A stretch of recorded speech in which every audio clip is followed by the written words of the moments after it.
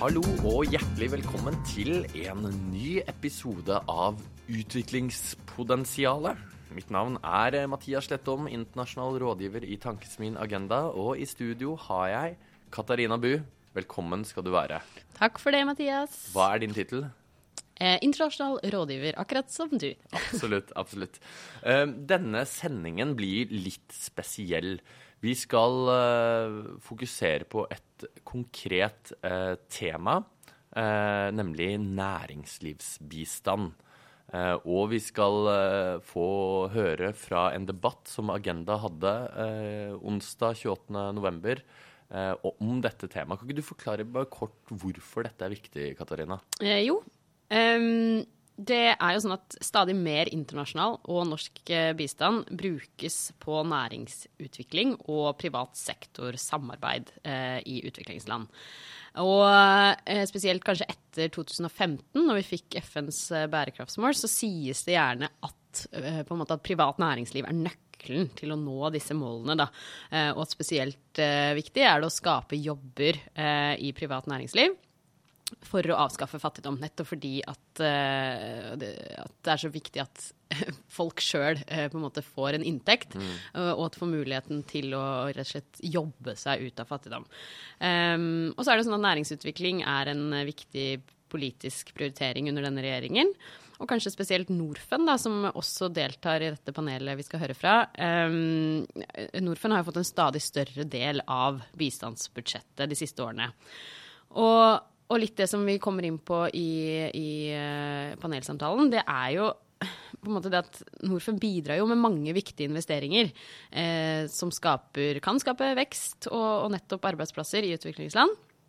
Men så kan man jo også si at de står litt i en sånn spagat, fordi mandatet til Norfund jo på den ene siden å finne lønnsomme investeringer som gir avkastning, altså de skal gå i pluss da på den ene siden, og så på den andre siden skal de også bidra til å redusere fattigdom og utvikling på den andre. Så det litt, Norfund har jo fått en helt ny sjef, Tellef Torleifsson, så litt spennende å høre hva han tenkte da, når vi skal høre det panelet, om nettopp denne spagaten som Norfund står i. Og så det 3 andre veldig kloke hoder også med i det panelet, Benedicte Bull, som vi jo har hatt besøk av her i podcasten tidligere, fra Universitetet i Oslo.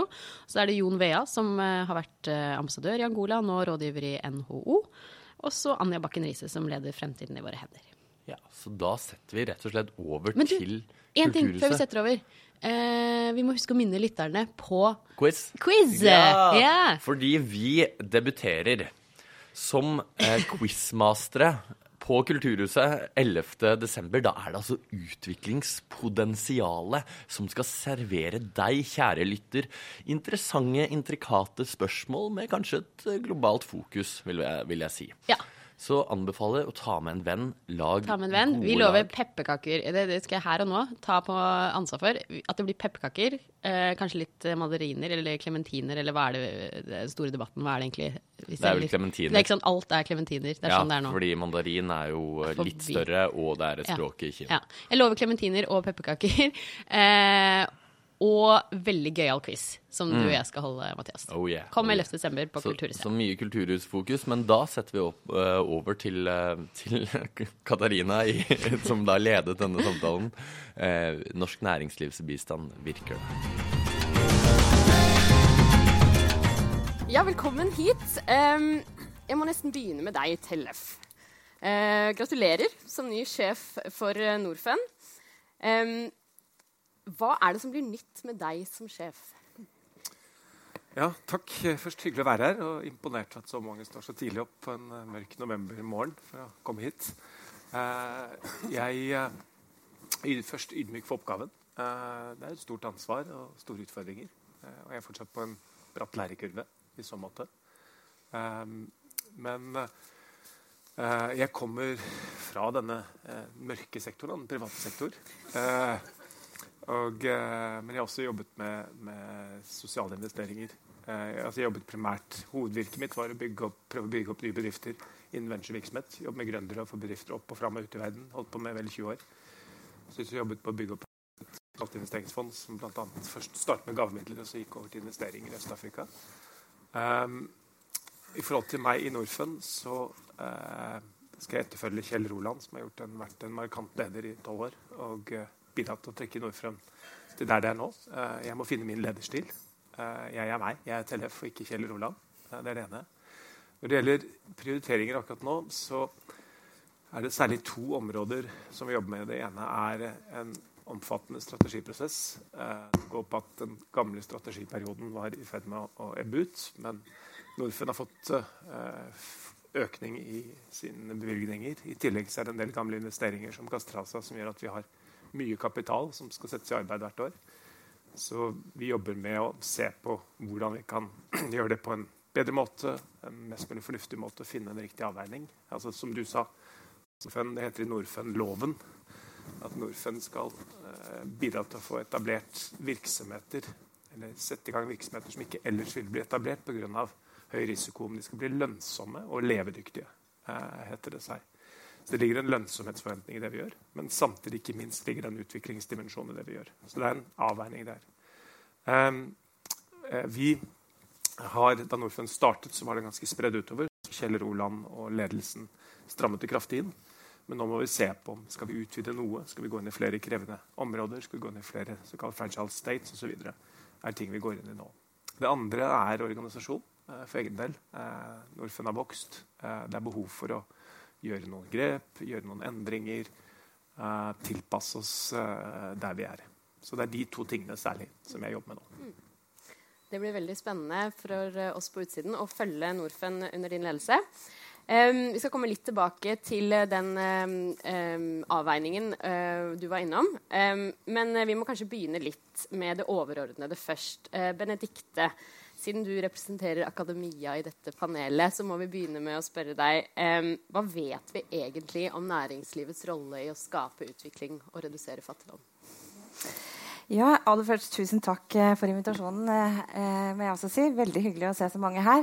Jeg må si det var litt fristende å kjøre I gang med en 2 ganger 45 minutters forelesning da jeg så det spørsmålet, for det jo et enormt stort spørsmål, og det skrevet hyllemeter. Så det ikke noe veldig klart svar på det, men for å gjøre en veldig lang historie kort, så tenker jeg at jeg ikke klarer å tenke på noen eksempler I historien hvor man har fått til langsiktig utvikling og fattigdomsreduksjon uten gode rammebetingelser og insentiver for produksjon og fordeling. Og det dreier seg jo om alt fra infrastruktur og input til tilgang til markeder og gode reguleringer. Men jeg tenker at og heller ikke klarer jeg ikke å tenke på noe godt eksempel på at man ikke har fått til utvikling og fattigdomsreduksjon uten at disse tingene har ført til fremveksten av et godt næringsliv. Så jeg tror, altså svaret I hovedsak ja. Men jeg klarer heller ikke å tenke på gode eksempler på at det plutselig har vokst frem et næringsliv som klarer å tenke langsiktig, og det tenker jeg veldig viktig, langsiktig på utvikling og fattigdomsreduksjon, uten at man også har disse rammebetingelsene på plass. Så jeg tenker at det blir litt sånn en skinndebatt, næringsliv eller ikke. Det helt klart vi trenger et godt næringsliv, men det jo egentlig om andre ting debattene bør stå. Det for det første da, altså for å styrke fremveksten av et næringsliv, det da mest fornuftig å investere direkte I næringslivet eller I disse rammebetingelsene. Og det jo den debatten som egentlig har gått gjennom utviklingsteori gjennom alle år. Og svaret på det kanskje også ja takk, litt av begge deler. Så det jo hva slags type rammebetingelser og reguleringer, og her, det også en enorm debatt, og som til dels sektorspesifikk, og man har ikke noe generelle svar. Og så har du et siste spørsmål som jeg føler at forsvinner litt grann I denne debatten, særlig om næringslivets deltakelse I bærekraftsmålene. Når Nikolai Astrup sier gang på gang næringslivet må med, så det veldig lett å bare heie, men jeg skjønner aldri helt hva han mener. Mener han da at norsk næringsliv skal med? Eller mener han at vi må skape grobunn for næringslivet I de ulike sårbare statene? Norfund prøver jo på en måte å gjøre begge deler, men jeg tenker at det ikke nødvendigvis at svaret på de 2 spørsmålene egentlig helt det samme. Så den korte versjonen etter den mellomlange versjonen, som ikke var 2 ganger 3 kvarter, men det sikkert alt for lang, det ja, næringslivet må med, men det liksom bare begynnelsen av debatten. Er det ikke typisk? Man prøver liksom å legge opp et sånt vanskelig eller liksom krass spørsmål, så kommer forskerne og bare nei, det er jo alt mulig. Men vi skal prøve å komme litt tilbake. Nå er ikke Astrup her, men vi skal prøve å snakke litt om det med norsk næringsliv og ikke-norsk næringsliv etter hvert. Men jeg vil gjerne ta med deg også, Anja. Du representerer sivilsamfunnet her i panelet. Og det sies jo nettopp da, som Benedikte var innom, at det er en vinn-vinn å bruke næringslivet, og også norsk næringsliv.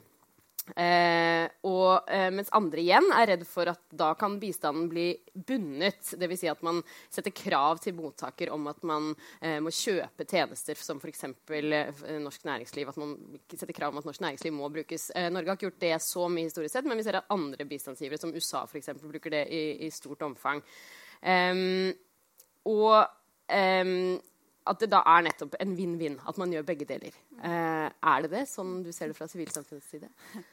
Det høres jo unektelig veldig bra ut. Altså, vi ønsker mer fornybar energi, vi ønsker velstandsvekt, vi ønsker flere arbeidsplasser. Og når norsk næringsliv kan være med på å bidra til det, så er jo det helt supert. Og det skjer til en viss grad i dag, men da også uten bistand. Og det er jo det vi snakker litt om her, det er jo hva vi skal bruke norske bistandspenger til. Og vi kan jo stille oss spørsmål ved om de pengene er best brukt ved å investere gjennom, altså for utviklingslandene da, ved å investere gjennom norske selskaper, eller å investere direkte i næringslivet der det er snakk om, litt sånn som Benedikte var innom. Og da vet vi også, altså gjennom Paris-erklæringen, en litt annen Paris-erklæring enn den jeg vanligvis snakker om, men som handler om bistandseffektivitet, så er det jo internasjonal konsensus om at avbundet bistand er den mest effektive. Og selv om det kanskje ikke er krav om binding der fra Norfund og fra norsk side, så kan det legges opp til noen forventninger. Så det er i hvert fall viktig å ha med seg. Så hvis norske bedrifter bidrar til å skape overskudd, bidrar til velstandsutvikling, så er det veldig bra. Og da kan man begynne å snakke om vinn-vinn. Men hvor ofte er det egentlig sånn at alle parter vinner? Og det finnes jo etter hvert en del eksempler der altså, vi liker å tenke på Norge som altså det er typisk norsk å være god, ikke sant? Vi går ut og prøver å gjøre bra ting, men det finnes etter hvert en del eksempler på at norsk næringsliv har gjort ting som har hatt negative konsekvenser. Om det handler om Statoil, som har plassert millioner i korrupte fond i Angola, eller om det handler om Hydro, som har forurenset elver i Brasil, eller norske oppdrettsselskaper som bidrar til avskoging av regnskog ved sitt innkjøp av soya. Altså det viser at det er en kompleksitet her. Og da er vi i hvert fall veldig opptatt av at vi skal bygge opp selskapene sin kompetanse og forståelse av grundige aktsomhetsvurderinger og vurdere mulige risiko og konsekvenser for miljø og mennesker. Det er helt avgjørende, og da kanskje etter hvert vi kan begynne å snakke om vinn-vinn. Jon, du har jo erfaring fra nettopp Angola, som ble nevnt her. Det er jo et vanskelig land, men et veldig populært land for norsk næringsliv, spesielt i oljesektoren. Og mange norske selskaper bidrar jo nettopp med både selvfølgelig skatteinnbetalinger, men også kan man si teknologi og kunnskapsoverføring. Og nettopp dette med kunnskapsoverføring står jo også i fokus mye i bistanden. Norad har jo nå opprettet en kunnskapsbank, og vi har olje og fisk for utvikling. Og kan man ikke kanskje si, selv om Benedikte sier at alt trengs, men kan man ikke egentlig si at det er på en måte kunnskapssiden snarere enn på pengesiden da, at norsk næringsliv kan bidra? Jeg er ikke så sikker på det. Altså, jeg synes Benediktes innledning var bra her. Hun problematiserte litt omkring dette, men jeg har lyst til å legge til grunn det som skjedde i 2015 eller midt i prosessen da man skulle ferdigstille bærekraftsmålene. Da hadde man denne finansieringskonferansen i Addis Abeba. Og da var det jo de tre aktørene, myndigheter, næringsliv og sivilsamfunn, som på en måte kunne enes om at vi trenger faktisk næringslivet med. Vi trenger faktisk å få til en oppskalering, og da må vi tenke nytt, og vi må tenke insentiver på en litt annen måte enn før. Man var jo fullstendig klar over at Det er ikke bare snakk om insentiver i form av penger, men det er snakk om tilrettelegging, altså myndighetenes rolle for å skape rammebetingelser som gjør at det er mulig å investere. For det er jo et stort problem i veldig mange land, at rammebetingelsene ikke er til stede. Så jeg har bare lyst på en måte, sånn som jeg ser det, så er vi egentlig litt ferdig med diskusjonen om hvorvidt næringslivet skal være med eller ikke. For man trenger næringslivet med av de grunnene som ble nevnt. Skape jobber. Det er privat sektor faktisk som skaper de fleste jobbene. Veldig mange av disse er i en dårlig, uformell sektor. Og det er næringslivet som bringer inn ny teknologi, innovasjon. Men når det er sagt, og det er det som egentlig gjør at jeg er litt mer optimistisk, jeg har holdt på med denne diskusjonen i alle fall i 25 år nå, tror jeg, så er det at det er også en omforent holdning til at det er ikke vilkårlig hvordan disse investeringene skal være.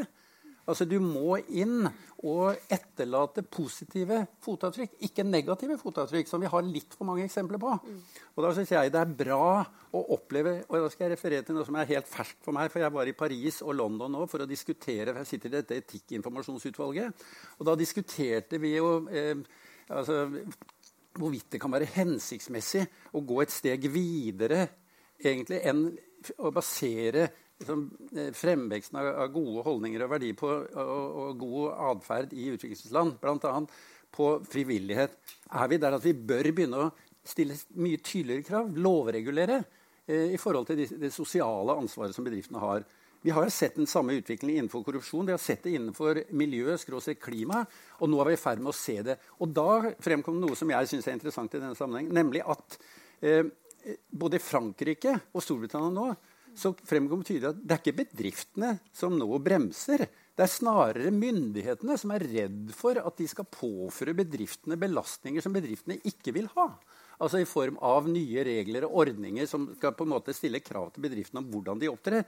Der er denne nye Modern Slavery Act i UK, og så er det den Vigilance Acten som er kommet til Frankrike. Jeg synes det er interessant, for det sier noe om at det er kanskje skapt gjennom bærekraftsmålprosessen det som har skjedd de siste årene, en bredere forståelse for at her må vi tenke partnerskap og jobbe på den måten. Og så skal jeg svare på spørsmålet. Nå vet jeg at det er for lang. Kunnskapsoverføring, ja, for all del. Men hvem er det som er best til å overføre kunnskaper? Vi har institusjoner i Norge som jeg tror det er veldig viktig at vi skal forsøke å pushe enda mer inn. For eksempel skatt for utvikling, energi for utvikling som er en gammel bærebjelke i norsk utviklingspolitikk.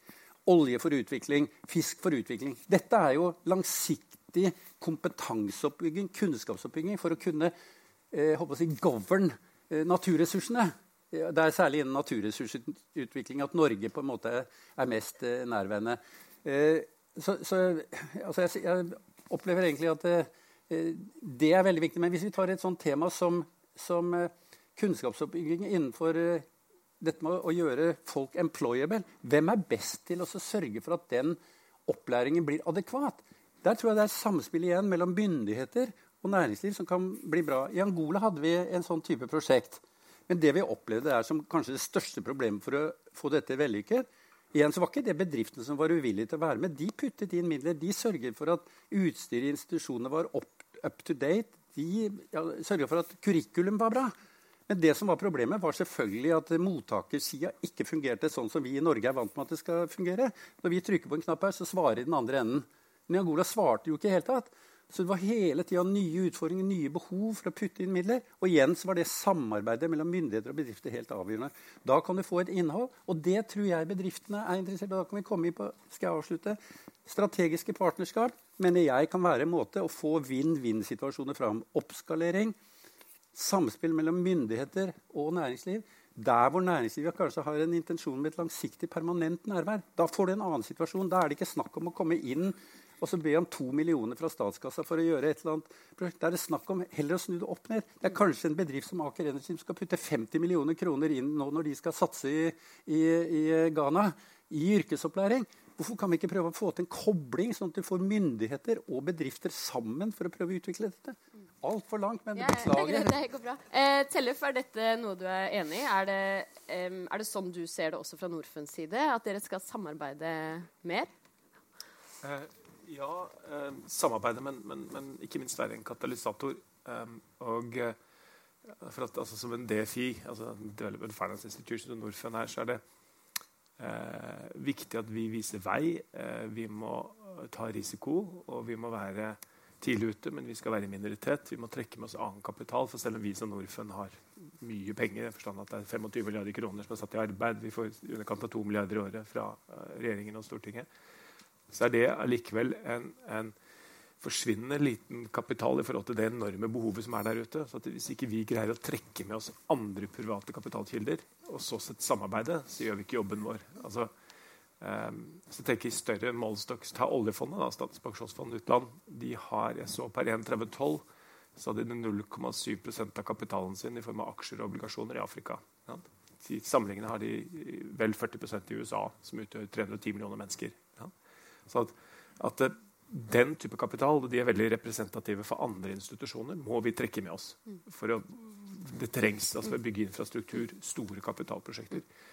Og derfor er jeg så opptatt av at vi som en DFI ikke bare gjør de helt marginale prosjektene, for da greier vi ikke trekke andre med oss. Altså, vi nødt til å gjøre prosjekter som gjør at vi utløser den private kapitalen. Så det er en utrolig viktig del av det vi gjør, føler jeg. Og selvfølgelig så må vi også, altså det er ikke sånn at privat næringsliv og privat sektor det eneste saliggjørende. Vi må jobbe med NGO-er, vi trenger kompetanseoverføring, som jeg var inne på. Vi trenger nødhjelp, vi trenger bistand, særlig innenfor utdanning og helse. Så jeg er heller ikke opptatt av, jeg synes det en kunstig debatt, bistand eller næringsliv. Det ikke interessant, det mer hvordan avveier vi det. Jeg har ikke lyst til å gå inn på den debatten, jeg synes det uinteressant. Det mer hvordan vi skal gjøre det. Benedikte, du ville kommentere? Bare 2 små kommentarer. Først til det med kunnskapsoverføring. Det tror jeg veldig viktig at bedrifter utenfra kan komme med kunnskap. Men det også ekstremt viktig at Norfund og norske bedrifter og andre aktører som prøver å jobbe med næringsliv lokalt, skaffer seg veldig detaljert lokalkunnskap. Og ikke minst fordi dette forholdet stat-privat jo ofte noe helt annet. Det er noe veldig forskjellig i alle land, egentlig. Og ofte veldig forskjellig fra det vi vant til hjemme. Og folk har helt ulike motivasjoner, og politiske motiver kan være like dominerende i privat sektor som i offentlig, fordi at folk har forskjellige hatter, og det de samme personene, og da trenger man rett og slett veldig grundig lokalkunnskap. Og det andre jeg hadde lyst til å si, var det med bærekraftsmålene å få bedrifter med. Og det jo noe som det litt sånn vanskelig for oss forskere, for vi kan sitte og ta et tverrsnitt av hva vi ser i dag. Og det ikke sånn fryktelig imponerende hvor langt man kommet, men det jo også fordi at man i en prosess. Så det jo ikke det at man ikke kan komme langt. Men vi har sittet og sett på deltakere i 3964 partnerskap som registrert hos UNDP. Og for det første så det forsvinnende få næringslivsaktører fra land som ikke Europa eller USA. Veldig, veldig få. Det veldig få næringslivsaktører med i det hele tatt. 10% av partnerskapene har næringslivsaktører med. Veldig få av de har aktører fra utenfor USA eller Europa. Og så har vi gått inn på noen enkeltcase. Jeg har en student som nå i Chile og intervjuer, for Chile sto frem som et sånn positivt case. Her det mange bedrifter fra Chile. Veldig få av de visste at de var registrert i det hele tatt. Så det bare en veldig det veldig langt igjen. Men så man har en stor jobb å gjøre. Det betyr ikke at det feil vei, men det veldig langt igjen. Jeg har lyst til å fortsette litt på det første du nevnte om hvordan det private og næringslivet og staten på en måte oppfattes og oppleves. Her i Norge har vi jo på en måte veldig sånn tette skott, men det ikke alltid sånn i utviklingsland. Og du har skrevet litt om det i Bistandsaktuelt i det siste også. Hvordan synes du liksom i dag i denne, både fra regjeringens side, men også fra norske selskaper og fra Norfund, at vi på en måte manøvrerer i det landskapet der? Det tror jeg vanskelig å si noe generelt om. Altså, vil jeg være litt uenig i at vi har så veldig tette skott i Norge. Vi har da veldig utette skott, men det fungerer vanligvis på et eller annet vis likevel, fordi man har noen institusjoner på plass, ganske sterke reguleringer. Vi har et sterkt statsapparat og byråkrati, og vi har en riksrevisjon, så vi har veldig mye som hindrer at disse veldig, veldig åpne skottene, vil jeg si, går helt av skaftet. Det var et veldig dårlig bilde. men hvordan det fungerer, altså hvordan man håndterer det i ulike land, jeg tror man sliter skikkelig med det veldig mange steder. Ble nevnt at Norsk Hydro har forurenset drikkevann i Brasil. Det jo ikke helt så klokkeklart. Her det mange politiske spill som man ikke har helt forstått. Fordi man akkurat hvorfor de ikke har forstått det i Brasil, det skal jeg ikke gå inn på. Men så jeg tror det et veldig vanskelig tema, og det de fleste klar over. Og så har det vel altså det som kanskje frustrert meg litt som forsker, at en del næringslivsaktører de skaffer seg kunnskap fra bare noen enkeltmiljøer i de ulike landene, og ikke får det totale bildet. Og derfor synes jeg det så utrolig viktig at vi også fortsetter å jobbe med NGO-er og jobbe med andre. Man må ha en helhetlig tilnærming til dette her. For ellers så tror jeg man kommer til å gå på smell etter smell, nettopp fordi man ikke skjønner de politiske spillene. Du skal få lov å kommentere. Bare si til dere som står bak. Det masse plasser her fremme, så gjerne kom og sett dere, så slipper dere å stå helt bakerst der. Ja, vær så god, Jon. Ja, jeg har bare lyst til å kommentere litt på det, fordi at da vi i NHO for et par år siden prøvde å definere hvordan vi skulle jobbe videre for å være med å implementere bærekraftsmålene, og prøve å finne en rolle for NHO oppi dette, så inviterte jeg 20 NGO-er her i Norge til et møte, rett og slett for å utfordre dem på det. Hva nå egentlig oppfatningen hos dere til dette med å samspille mer med næringslivet før, mer tillitsbasert? Og det var ut ifra en erkjennelse av nettopp det du sier, at sivilsamfunnsorganisasjoner besitter en type lokalkunnskap som veldig ofte bedrifter ikke har, og som de trenger. For det snakk om å gjøre risikovurderinger. Det som var entydig, det var ikke én av de tilstedeværende som var uenig i at vi burde forsøke å utvikle dette her samarbeidet videre. Vi har ikke tatt ut det potensialet. Og da i forhold til norske bedrifter, ut ifra en forventning om at kanskje norske bedrifter lettere, og det synes jeg positivt at man har forventning om det, til å få til å samspille på de premissene som også NGO-ene vil ha. Fordi da må du ha det der verdigrunnlaget i orden. Du må bekjenne deg til langt mer av ansvar i forhold til det samfunnet omkring deg enn det som har vært tradisjonen. Og jeg mener at vi i ferd med å nærme oss det, og dermed har du kanskje et nytt grunnlag for å prøve å utvikle en ny modell for strategiske partnerskap, etter min mening. Anja, hvordan ser du det da? Oppfordringen kommer her på en måte at sivilsamfunn også skal bidra. Og dere samarbeider jo med sivilsamfunn i mange utviklingsland, og nettopp som Benedikte var inne på, de jo ofte svake stater, mye korrupsjon. Hvordan gjør man investeringer på en god måte som norsk næringsliv, eller som internasjonalt næringsliv, og hvordan møter man på en måte de korrupte myndighetene og sivilsamfunn? Jo, nå skal du høre. Nei, jeg har lyst til å si noe overordnet først som liksom bakteppe som viktig å ha med seg. Og i år så kom det en rapport fra Global Witness som viser til at i 2017 så ble 207 sivilsamfunns- og miljøaktivister drept globalt, og det det høyeste tallet noensinne rapportert, og de viser særlig til at en av driverne til det presset, det vi kaller for et shrinking space for civil society, næringslivsaktører.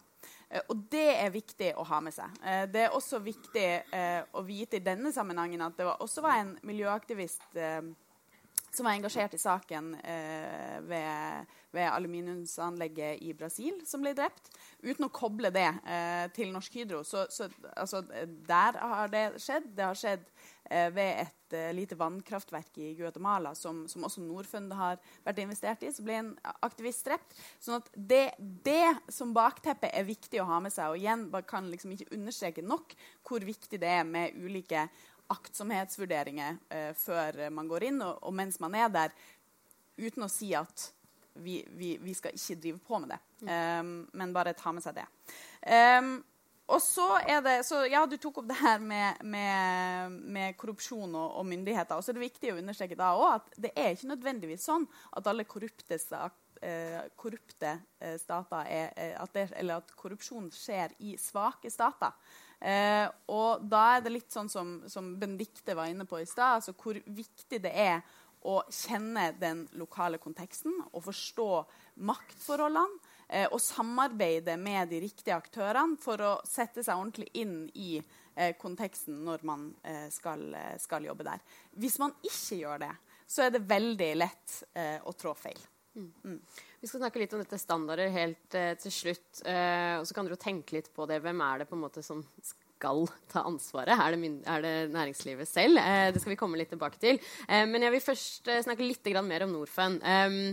Og en evaluering fra 2015 som ble gjort, som var den forrige større evalueringen av Norfund, jeg vet det skal komme neste år også, den sa jo at Norfund har oppnådd mye, men der fikk jo Norfund kritikk for å ikke ha tilstrekkelig utviklingseffekt.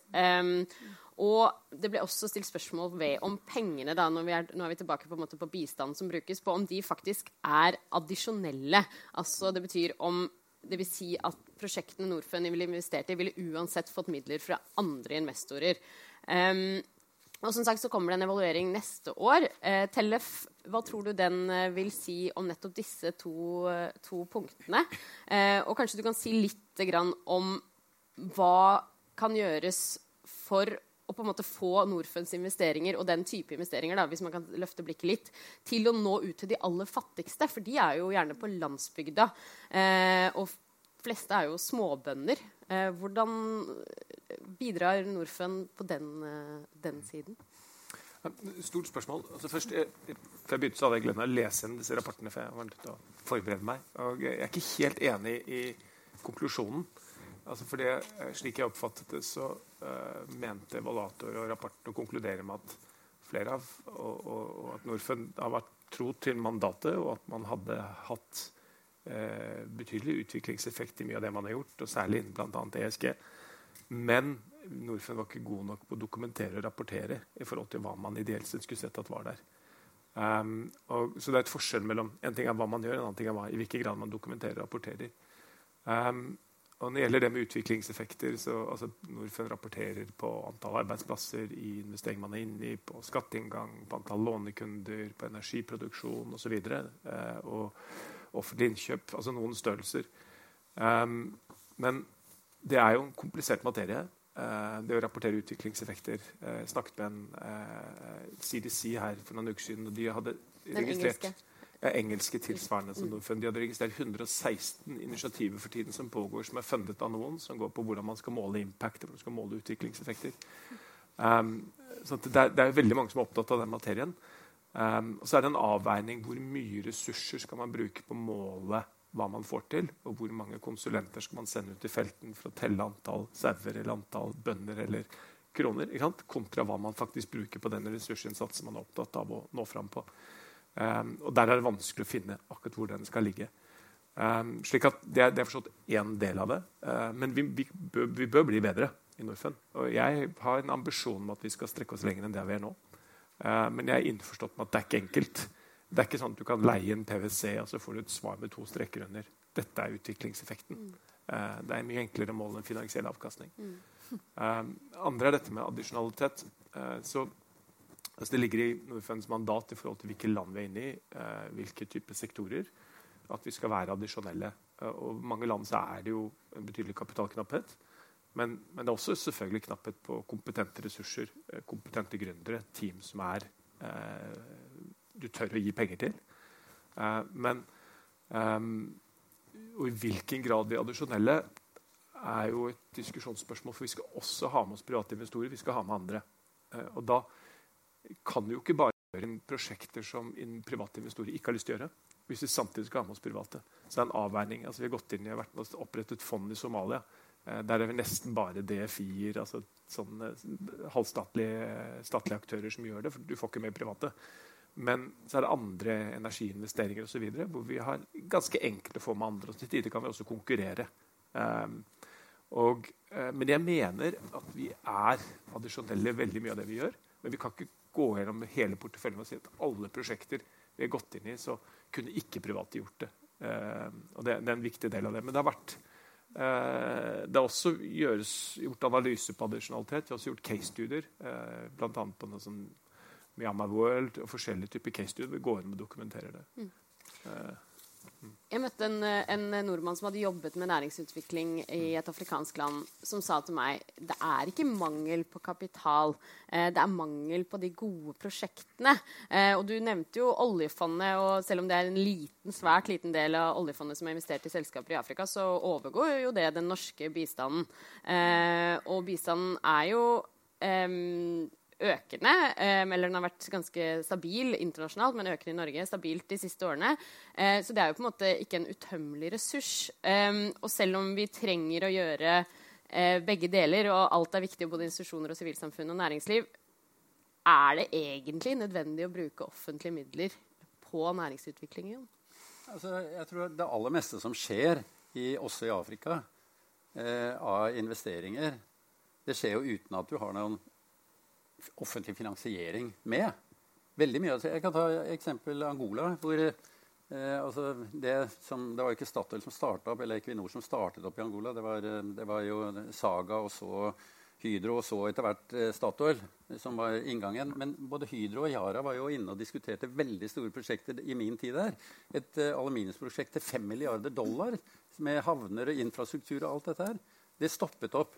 Yara diskuterte også å bygge en diger kunstgjødselfabrikk basert på naturgass. Det stoppet også opp. Og hvorfor stoppet opp? Jo, fordi at bedriftene opplevde at myndighetssiden overhodet ikke var transparent hva gjaldt eierforhold. Og det var til syvende og sist det som gjorde at de prosjektene ikke kunne gjennomføres. Jeg tror at en grunn til at prosjekter, altså det finnes prosjekter i bøttevis, det finnes potensiale, men det er lite av, det er egentlig sett fra Norfunds side, tror jeg, modne investeringsprosjekter, for det er en forfase før du kommer dit at du på en måte, på grunn av risikoen forbundet med å gå inn. Altså du må tilrettelegge, du må jobbe, og da er vi igjen tilbake til hva som kan være myndighetens rolle, hva som kan være bistandsmidlenes rolle. Jeg tror at det er mer sak om å bruke offentlige penger katalytisk, altså for å utløse, altså tilretteleggende. Og da må du ha kombinasjonen av å jobbe med rammebetingelser og også se på relevante insentivordninger. Jeg synes det er interessant at OECD også, de diskuterer jo akkurat samme som oss. Hvordan skal vi på en måte få til en oppskalering? Og de konkluderer jo egentlig med at myndighetene har til dels vært for risikoaversere med hensyn til å prøve å trekke med privat sektor. Og det tror jeg henger sammen med sånn gammeldags tenking, etter min mening, hvor man lager den der båsinndelingen mellom privat sektor på den ene siden, myndigheter og for så vidt sivilsamfunn. Hvis ikke vi greier å trekke mer sammen, så greier vi heller ikke å innfri de forventningene som vi har vært med på å skape alle sammen. Etter min mening.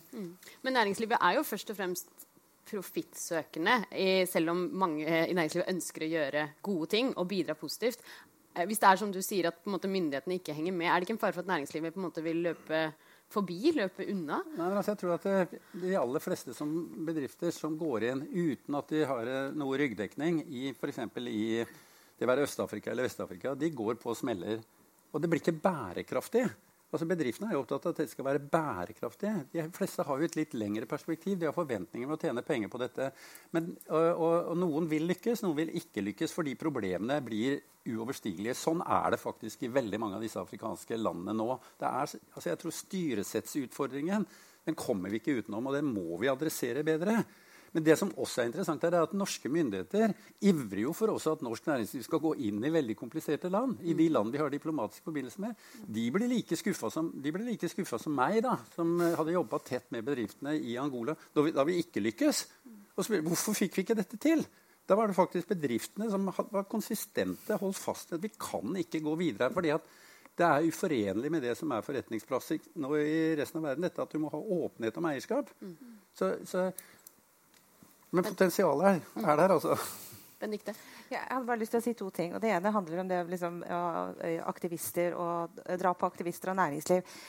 Jeg synes det er vanskelig å snakke om næringslivet generelt. Det er liksom én ting som de har til felles, en del aktører. Men dette dreier seg veldig mye om naturressursprosjekter, og det handler om jord. Og det tenker jeg det er liksom en helt sånn spesiell problematikk, hvor man skal være veldig forsiktig, og også kunne tenke noen ganger at selv om et prosjekt er liksom fornuftig økonomisk og kunne generere ringvirkninger, så kanskje det ikke er det, fordi at man har spesielle grupper som har rettigheter til jord. Altså den problematikken er noe litt grann for seg selv. Men så tenkte jeg en annen litt sånn bekymring som jeg har, da, er jo at en grunn til at det er mye kapital rundt omkring, det handler jo om en aktør som overhodet ikke har disse kriteriene som gjelder menneskerettigheter og demokrati, og det er jo Kina. Det er der kapitalen flommer inn, så man har på en måte man har fått bærekraftsmålene, som er kanskje det liksom høyeste uttrykket for samarbeid om en del prinsipper og rettigheter som vi egentlig har diskutert lenge, akkurat på et tidspunkt hvor hvor man også har en veldig sterk aktør, som jo med på bærekraftsmålene, men ikke på mange av de rettighetene som ligger under et sånt globalt liberalt regime som vi har operert under i mange år.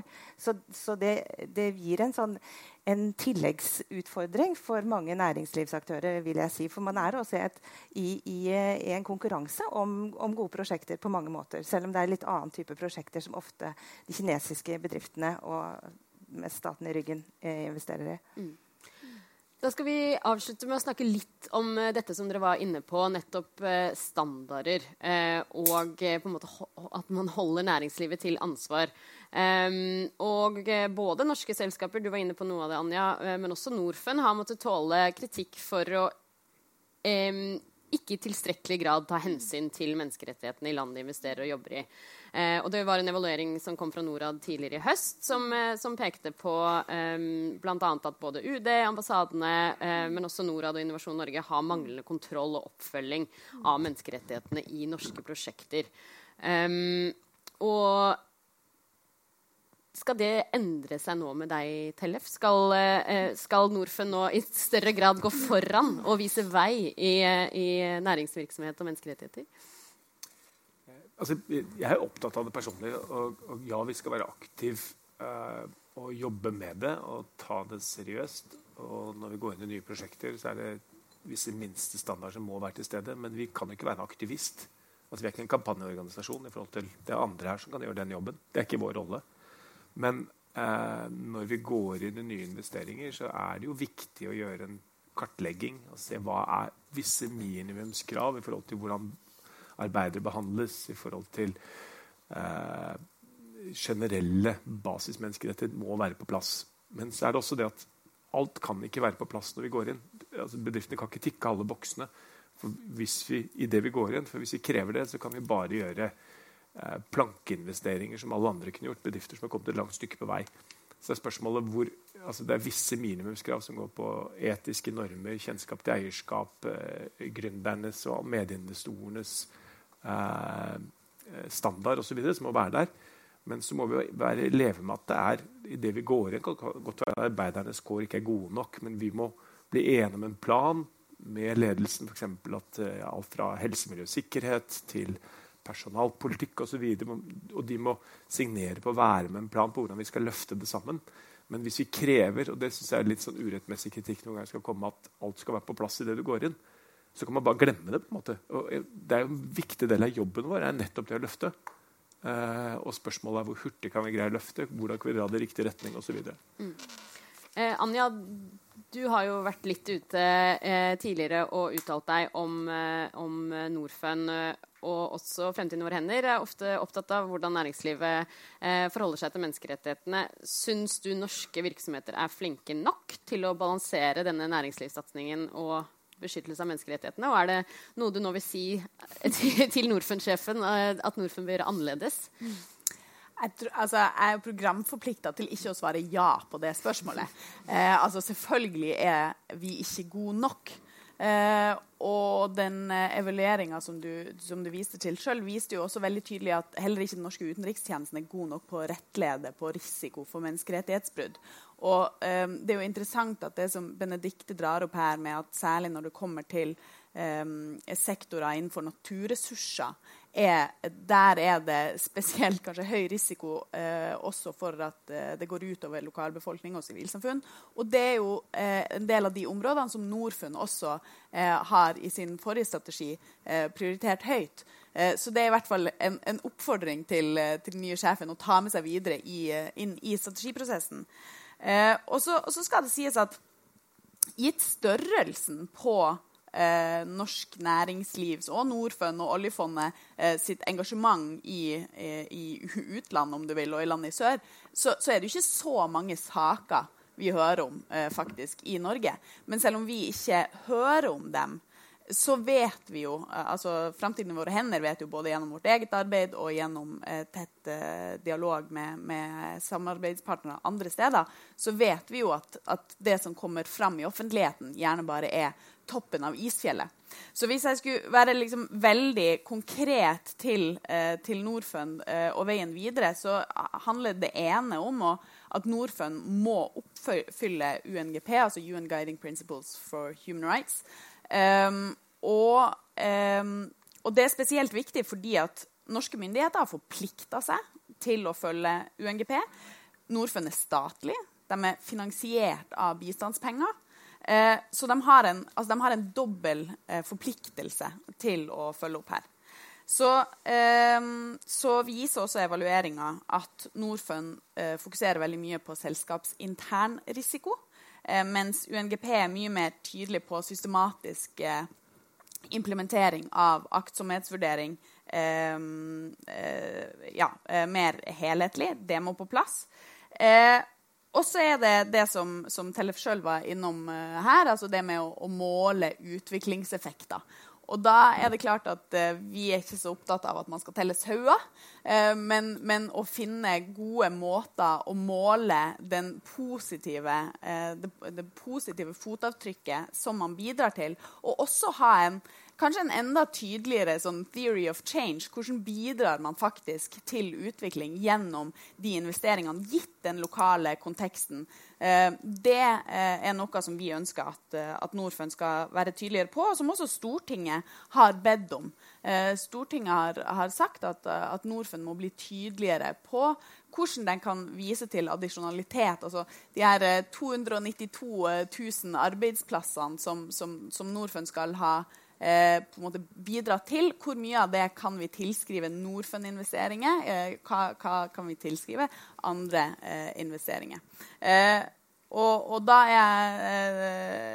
så jeg veldig enig også med den tankegangen som Jon Vea kommer med, altså det at vi må dra sammen, og at det også da veldig viktig, den dialogen som vi fører, altså både sivilsamfunn, myndigheter, næringsliv. Så det jo noe som jeg også håper at du vil ta med deg videre. Du skal få lov å svare på det, Tellef. På det siste til eksamen, ja. På det andre, dette med å guidelines, UNGP guidelines og IF, så det problemet at UNGPs guidelines veldig generelle. De vanskelig å operasjonalisere når du skal bryte ned på en enkelt bedrift. Generelt sett vi selvfølgelig enig i UNGP-guidelines. Men når du går inn og skal operasjonalisere det, så har alle DFI-ene i Europa, i hvert fall, altså tilsvarende institusjon som Norfund, heller valgt å legge seg på IFC-guidelines. Altså Verdensbankens. Ja, Verdensbankens guidelines. For de brutt ned på et sånt nivå som gjør at det går an å applisere, altså legge det til grunn i en enkelt bedrift. For det veldig sånn operative. Vi ligger der og kommer til å ligge der inntil eventuelt kommer andre retningslinjer som man blir enig med å bruke felles, og som vi føler at det går an å etterleve. Og det kommer jeg også, jeg vet at Kjell Olav opptatt av det, jeg også opptatt av det, og dette noe vi har jobbet mye med. Så akkurat der vi uenige, men på det siste, absolutt ja. Jon, hva tenker du om dette? Altså, vi bruker offentlige midler. Del norske selskaper ute også delvis eller statseide. Og så jeg bare glemte å si en ting. Og ja, vi må også bli flinkere på å måle utviklingseffekter. Og der har vi en jobb å gjøre. Så der jeg enig. Altså, men det et stykke å gå. Ikke sant. Det jo godt å høre at det en plan om å gjøre det bedre og mer. Tilbake til da liksom, når man bruker offentlige midler, statseide selskaper, og så har da FN kommet med disse retningslinjene. Du var inne på i stad også behov for bindende retningslinjer. Bør vi sette strengere krav? Og det kanskje for tidlig å forvente at land som Angola eller Brasil skal gjøre det, men kan ikke Norge gjøre det? Jo, igjen så føler jeg faktisk at det ikke lett å være oppdatert på alt som skjer her. Og man må passe på så man ikke sitter og forfekter standpunkter som i ferd med å gå ut på dato. Jeg har lyst til å vise til finansnæringen, som kommet dit. Og de sier det. At altså det ikke egentlig en diskusjon om en bedrift som opererer et utviklingsland skal ha gjennomført en due diligence på menneskerettigheter. Nei, de krever det. Jeg var nylig på et seminar, og jeg fikk litt sånn bakoversveis, for jeg føler at dette har jeg jobbet med lenge, og jeg har hatt en tendens til å forfekte det jeg tror er næringslivets synspunkter. Men så har du også finansnæring som går veldig langt og stiller den type krav. Altså due diligence, man gjør en forundersøkelse Ja, før man det er investerer. aktsomhetsvurderinger, selvfølgelig. Og så tenker jeg på også store selskaper i Norge som nå på en måte opplever at det er et momentum når det gjelder dette med menneskerettigheter, og setter på veldig mye ressurser. Fordi de har sagt sånn under hånd til meg at vi bare ser at dette her kommer. Vi må forholde oss til dette. Og så kan man se på det som skjer i andre land.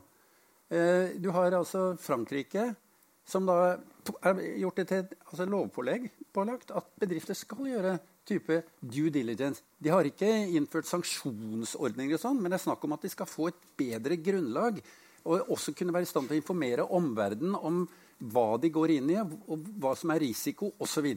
Akkurat det samme i Storbritannia med Modern Slavery Act. Begge de lovene er egentlig sånn at de forventer at bedriftene skal være i stand til å informere. De er forsiktige med å innføre sanksjoner og den type ting. Men jeg tror at effekten av dette her kommer til å være ganske betydelig. Og jeg har vanskelig for å se at Norge, når ikke bare UK og Frankrike kommer med den type lovgivning, men også Australia, Canada og Sveits, som var så imot den type mekanismer i handelsavtaler tidligere, gjør dette, så legger dette også press på norske myndigheter. Men så er det én ting som er veldig viktig, og det er at norske myndigheter må være konsistente. Hvorfor? Altså man har begynt å innarbeide noe, jeg kan ikke detalje om det, i offentlige innkjøp for eksempel, i utviklingspolitikken. Altså du må insentivere på en måte også de bedriftene som gjør en god jobb. Du må ikke la dem gjøre en god jobb, satse, investere i dette, og så velger allikevel myndighetene, for eksempel gjennom offentlig innkjøp, det billigste tilbudet. Det er noe med konsistens her i forhold til dette, og der tror jeg vi har en del å gjøre. Men jeg blir ikke det minste overrasket, blant annet i lys av denne evalueringen som Norad hadde nylig, hvor man egentlig kom med ganske skarp kritikk både mot UD og Norad for på den ene side å forvente at bedrifter skal etterleve en del litt vage, ulike typer standarder og prinsipper. Men så gjør man ikke annet enn å si at ja, dere må gjøre en sånn due deal. Men man etterprøver ikke det helt tatt. Så det blir papirtigre. Jeg tror vi har en jobb der. Og så må vi, som du sier, passe på at ikke dette blir helt... Noe argument for at bedriftene er mer åpne for dette, er at de ser at dette kan skape en mer even playing field. Fordi de i alle fall innbiller mange norske bedrifter at de ligger i forkant av andre land. Eller andre bedrifter. Og da kan de ha en ulempe hvis de andre ikke etterlever det, men de kan ta et komparativt fortrinn hvis de ligger foran og gjør det når andre også må innføre det samme. Det kan være noen sånne mekanismer. Men vi har en vei å gå her. Men jeg tror faktisk at vi må ha litt sånn åpenhet for at ting har beveget seg, at det kanskje er mulig. Jeg synes også det er interessant at NBIM nå lager forventningsdokumenter på korrupsjon, på menneskerettigheter, som går ganske langt. Da. Oljefondet, altså. Ja, altså oljefondet. Men vi er litt sånn inne i et rom hvor ting er uklare. Jeg tror det er veldig behov for å rydde opp i alle disse forventningene som er vage, prøve å lage noe som er mer standardisert, som er enklere. Og så har du problematikken små bedrifter i forhold til store bedrifter. Det kan bli utrolig byrdefull. Og så har du NGO-ene som skyter fra hofta mot omdømmeaspektet, Ref. Norfund og Kjells kritikk.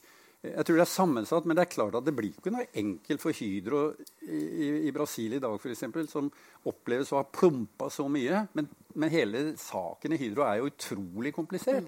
Jeg går så langt som å si at jeg mener at Hydro er en av de selskapene i verden som er mest opptatt av aktsomhet og gjør veldig mye. Men jeg skal ikke gå mer inn i det. Du skal få lov å skyte veldig kjapt fra hofta. Jo, veldig kjapt. Jeg er veldig enig i veldig mye av det du sier, Jon. Men de evalueringene som har blitt gjort til nå, viser jo at Norfund ikke har vært god nok på å gjøre de aktsomhetsvurderingene. Og det her kommer til å komme. Sånn at nå skal vi se fremover, selvfølgelig, men jeg tror at Norfund gjør lurt i å gå i seg selv og bli enda mye bedre på det området. Vil du si noe kort, Benedikte? Ja, veldig kort. Jeg synes det er så fint å høre på dette her. Og så er det så fjernt fra den virkeligheten jeg opplever i Latin-Amerika. Men så jeg bare håper at alle de diskusjonene også kommer ut til næringslivet, altså det lokale næringslivet i forskjellige land. Kanskje gjennom samarbeid med næringslivsorganisasjoner. Det har man jo i noen tilfeller. Altså inkludere det på en bedre måte. Det tenker jeg litt gjenstår. Jeg tenkte vi skulle åpne opp for 2 veldig kjappe spørsmål helt til slutt, sånn at ikke det bare blir jeg som prater. Ja, grønn genser der. Og så deg grått etterpå. Ingrid Stolpstad, politisk rådgiver i Amnesty. Jeg så glad for at trendordet her helt åpenbart aktsomhetsvurderinger. Og det vil jeg ta tak i. Spørsmålet tror jeg går primært egentlig til Torleifsson og Vea. Dere har vært veldig mye inne på det. Dette med at det en bølge egentlig av lovpålagte aktsomhetsvurderinger som vi ser over hele Europa. Så her har ikke Norge vært i front. Men den debatten kommer til å komme her også. Men først så egentlig spørsmålet mitt å gå litt tilbake. For Torleifsson, du sa at det kan oppleves som veldig diffust og så videre med UNGP. OECD har jo utviklet en veileder for aktsomhetsvurderinger som har blitt holdt frem som god og nyttig. Og jeg vil gjerne liksom høre, dette også noe som kan være nyttig for næringsliv og selskaper fra dere to? Og nummer 2, bare veldig kjapt, hvordan stiller dere til en lovpålagt aktsomhetsvurdering i Norge for menneskerettigheter og miljø? Så tar vi det andre spørsmålet, og så får alle i panelet svare og avsluttende kommentar. Takk. Aron Halfen fra Caritas Norge. Takk for veldig gode innspill fra hele panelet. Bare for å si at vi har hatt en del utfordringer med å samarbeide med næringslivet, og dette ble mye enklere etter at UD og Norad kom med strategiske samarbeid. Gode erfaringer der fra Colombia, så vi håper på at det kommer mer av dette. Gjør det veldig mye enklere å gjøre aktsomhetsvurderinger for eksempel, og jobbe sammen mot gode formål. Så kommer spørsmålet til Norfund. Det var oppe at det var vanskelig å måle utviklingseffekt, og ordstyret etterspurte også mer investeringer mot småbønder og i jordbrukssektoren. Og her vet man jo med flere undersøkelser blant annet fra Verdensbanken at en innsats der dobbelt så effektiv som i andre sektorer når det gjelder å skape jobber og utvikling. Så jeg gjentar rådstyreren, kommer det mer investering fra Norfund i denne sektoren? Takk. Takk. Da tror jeg vi begynner med Jon Vea. Skal få lov å svare på spørsmålet, og ber deg om å være kort, og så går vi den veien. Det ikke lett. Nei, men på spørsmålet om aktsomhetsvurderinger, altså jeg sitter i et sånt utvalg nå som vi nettopp ser på disse tingene, men jeg blir jo påvirket av det vi hører nå fra andre land. Men vi har jo en diskusjon å ta her hjemme, fordi den tradisjonelle holdningen i næringslivet har jo vært inntil nylig at dette tar vi på frivillighet. Men så skjer det ting. Så jeg opplever absolutt at dette her i bevegelse. Så vi får se. Og nå har jo Stortinget gjennom et anmodningsvedtak bedt om at dette her egentlig skal utredes. Og det da denne altså plikten til å informere om hva man setter i gang med. Og jeg tror at dette her kan komme til å bli... Det min magefølelse at dette kan komme til å bli en realitet i Norge og ganske raskt. Men det som kjennetegner denne lovgivningen noe av det du var inne på, Telle. Altså, så langt, når man påfører den type regelverk på bedriftene, så det ikke en forventning om at du skal gå inn, og så skal du på en måte si ja eller nei til å fortsette. Det du gjør gjennom disse aktsomhetsvurderingene, du oppdager risks, og så sånn som i Storbritannia så det forventet at bedriftene skal komme med en type statement hvor de nettopp beskriver hvordan de har tenkt å ta fatt i dette gjennom en prosess. Og det at du nettopp avdekker risikoen, problemet, utfordringen, og så også skisserer og synliggjør en bevissthet om problemet, og at du har til hensikt å gjennomføre ting alene eller sammen med myndigheter, det det som på en måte måten man venter at man skal gå videre med dette på. Og det tror ikke jeg så veldig vanskelig og farlig for bedriftene. Men igjen, vi må tilbake til noen forenklinger, sånn at det ikke blir en massiv belastning for bedriftene som ikke har noe særlig effekt. Og så vil jo spørsmålet om, altså en ting informasjonsplikten, men du skal, altså enforcement, og eventuelle sanksjonsmuligheter også en del av den diskusjonen. Så vi trenger en tid dette utvalget skal legge fram sine innstillinger til høsten neste år. Vær så god. Begynner med det siste med småbønder. Så jeg helt enig i forhold til at ca. 50% av arbeidsdager i fattige land jobber fortsatt på landbrukssektoren. Det viktig. Men det også den sektoren hvor Norfund har slitt mest. Det går tilbake. Altså, Norfund har hatt god lønnsomhet på energiinvesteringer. Deres bank og finans. Landbruk har vært veldig vanskelig. Det ikke så farlig med lønnsomhet som sådan, men bedrifter som ikke lønnsomme har en tendens til heller ikke å vokse og ansette flere mennesker. Så det har vært et krevende område. Jeg har også jobbet med det selv tidligere i Vokstra, dette fondet jeg var med, hvor vi investerte i landbrukssektoren. Kjempevanskelig. Så vi vil gjerne gjøre mer innenfor sektoren, men vi sliter med å finne også, jeg var på reise nå i Mosambik, Kenya og Ghana nå i forrige uke og gikk gjennom hva vi har i såkalt deal flow innenfor landbruk. Og det krevende å finne gode nok prosjekter å investere i. Og det problemer med landrettigheter og så videre. Så det et visst sprik mellom lysten og evnen og hva vi får til. Men når det sagt, så det veldig mye annet som også kommer småbøndene til gode, altså innenfor banktjenester på mobilbetalinger, innenfor mikrofinans, innenfor SME-satsing og så videre. Så det ikke kun landbruksinvesteringer som til gode for småbøndene. Men det var et tall jeg hørte her nå, jeg var på årsmøtet i Verdensbanken, som jeg synes var veldig slående i forhold til landsbygda versus byer. At siden år 2000 så det like mange mennesker som har flyttet fra landsbygda til byer, som det mennesker i Kina. Det var sånn tall som for meg var sånn, wow, hjelpes, det sier litt. Så kjapt på dine 2 spørsmål, lovpålagt. Jeg litt skeptisk til lovpålagt, helt ærlig, og det kan fort bli bare sånn papireksersis, du skal tikke av bokser, og så jeg redd for småbedrifter versus de store, altså alle de små som ikke har den kapasiteten, at du kan påføre nok en kostnad, og så greier de ikke helt tikke da, og så det de store som nytter godt av det. Jeg mer opptatt av holdninger. Altså jeg ikke uenig om målet, men jeg litt redd for hvilke utslag det kan få. Og det med OECD, jeg må sette meg bedre inn i det. Jeg vet ikke nok om det. Anja, helt til sist. Vil du det her avsluttende kommentar? Nå vi på overtid. Ja. Altså, Norge har blitt det landet vi har blitt, blant annet ved å ha et sterkt sivilsamfunn, ha en tydelig arbeiderbevegelse, og ha bedriftsledere som har vært sitt samfunnsansvar bevisst. Og det håper vi at Norfund kan bidra med der de investerer. For eksempel ved å stille krav til retten til organisering. Og vi startet i dag, du startet med å stille spørsmål om næringslivsbistand fungerer. Og nå ser vi jo både at til tross for økonomisk vekst, så ser vi en økende andel fattige i mellominntektsland. Vi ser et sterkt press på sivilsamfunnet. Så det sier i hvert fall noe om at fordelingsmekanismer, om at skattesystem, om alle de andre rammene, hvor viktig de og at næringslivsbistand alene i hvert fall ikke nok. Det veldig viktig å ha med seg. Så til Norfund og veien videre, jeg vil be deg ta en kikk på den OECD-veilederen for UNGP. Vil be deg jobbe godt fremover med hvordan man skal måle utviklingsmekanismene. Og kanskje sist, men ikke minst, en ting som vi egentlig ikke har snakket om i dag, men som jeg går ut ifra at du tar med deg videre. Altså Norfund må være helt sikker på at man ikke gjør investeringer gjennom skatteparadiser. Så kan det være en liten sånn brandfakkel til slutt.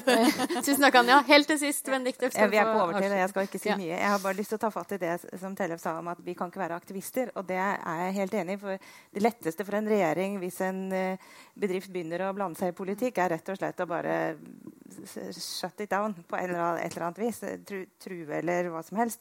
Men vi i en tid hvor vi trenger aktivister, og derfor tenker jeg at det så viktig at vi har den diskusjonen, men også at man har to tanker i hodet på en gang. Og tenker demokrati i en tid hvor det på tilbake. Demokrati og menneskeretter en tid hvor det trua over hele verden omtrent. Tusen takk for at dere 4 stilte opp tidlig onsdag morgen. Tusen takk til alle som kom. Jeg tror dette en debatt som vi må fortsette. Det i hvert fall mange spennende baller kastet opp i lufta. Vil bare oppfordre alle til å følge agenda fremover og se flere av de tingene vi skal arrangere oss i neste år.